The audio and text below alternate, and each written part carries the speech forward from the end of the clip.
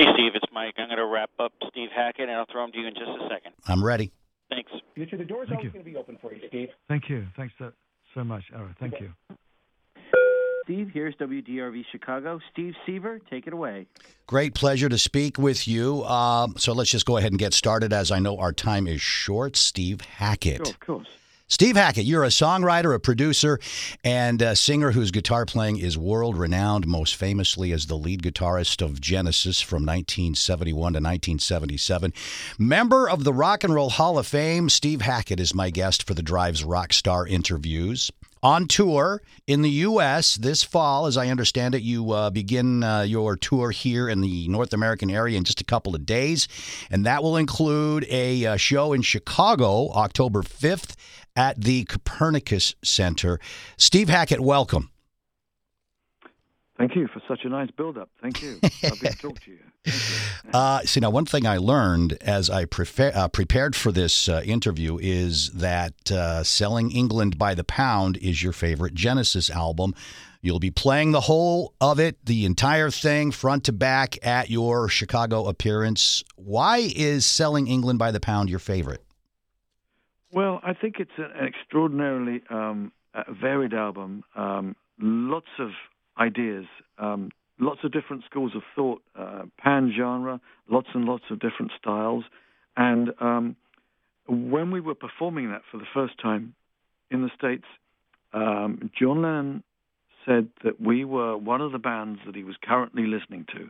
And that was a huge feather in our cap. And we were struggling to get shows at all at that time, and you couldn't tweet that news because that technology didn't exist. You didn't have social media like you have now. But I'll always remember that, and I loved the album anyway, and the fact that he said nice things about us at that time.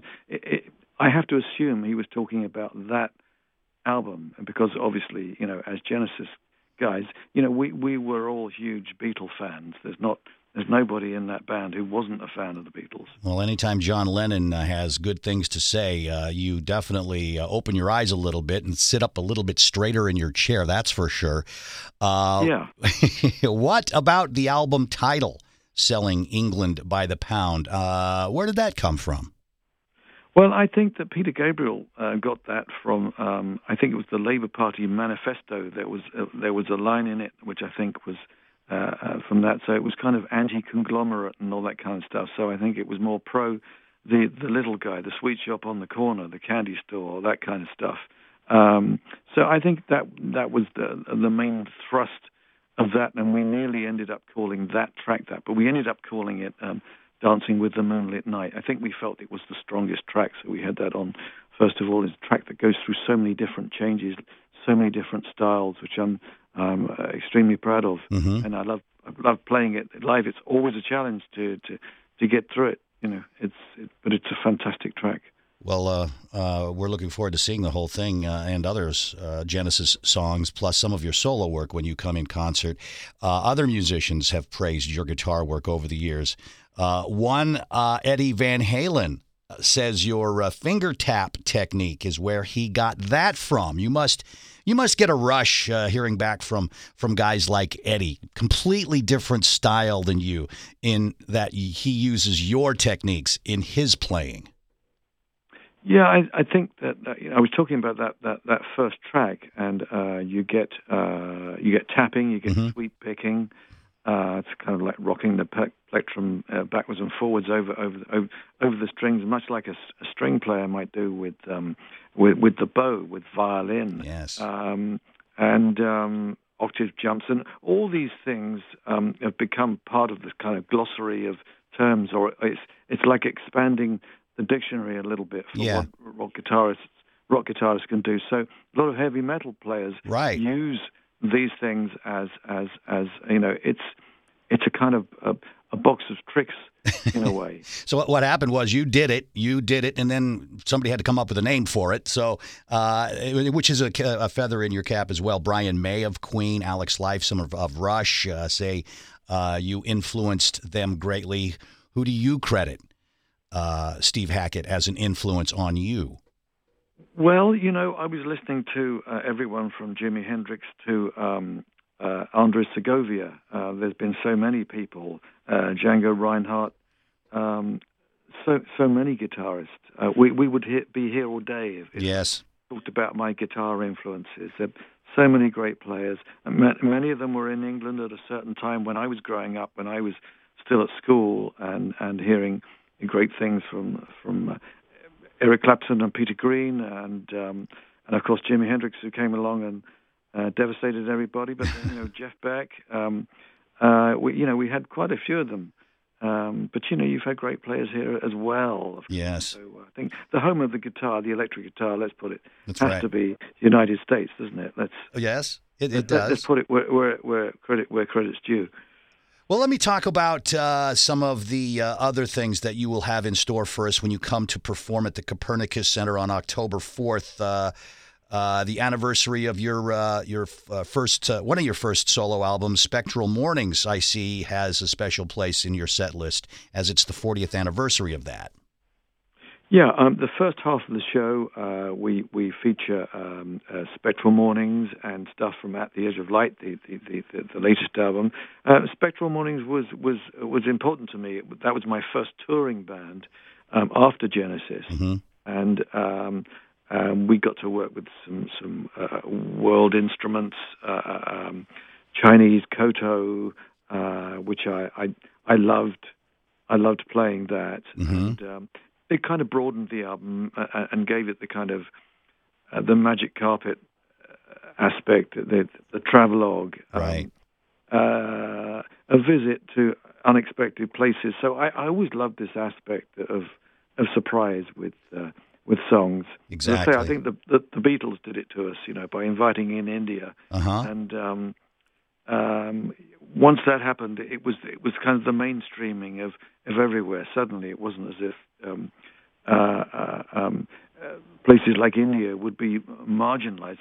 Suddenly, it Right. was, the Silk Road had sort of landed right on your doorstep, in a Yes. sense. So you do expand your proficiency on stringed instruments other than the guitar. How about a dobro? How about a mandolin? Do you play the banjo? Yeah.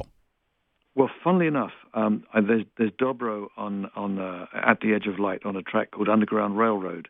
So I'm playing that for the first time. Yeah. I absolutely love that. And harmonica, which I grew up playing 10 years before guitar. I was a harmonica player. So I am aware of all that, and I've got great respect for all those things. But, on the album, we also have a lady from India who's an incredible sitar player called Shima Mukherjee. She's very, very well respected from a long line of sitar players who were very famous in India, and she's absolutely fantastic, of course. Well, this is interesting conversation, learning a lot about you, Steve Hackett, and I'm also a big fan of Alan Parsons. You're on his new album, The Secret. Tell us about your relationship with Parsons. Yeah, well, he and I go back a long way. We hooked up, I think, in the 1980s, and of course, he's had an extraordinary history working with not just the Beatles, but producing Al Stewart, Year of the Cat. Funny enough, we were all we were doing one of these boat tours together, with Procol Harum and Gary Brooker and so many Brits. That's extraordinary. And he asked me to play on his latest album. It's a great album. He wanted to do a version with a rock band and orchestra of The Sorcerer's Apprentice, which is most famously known as the Disney cartoon Fantasia, the Mickey Mouse sequence where things all get out of hand. But right. It happens to be a great version for orchestra and rock band. So I was very proud to take part in that album with him, and I gathered some very well for him. So.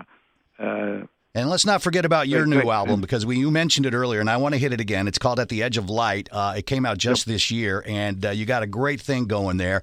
And I know our time is short, and I don't want to get this thing delayed down the road a little bit, but Steve Hackett, Genesis frontman, lead guitarist, solo artist, member of the supergroup GTR. We didn't even get a chance to talk about that in the 80s with Steve Howe, a 6-string studio specialist.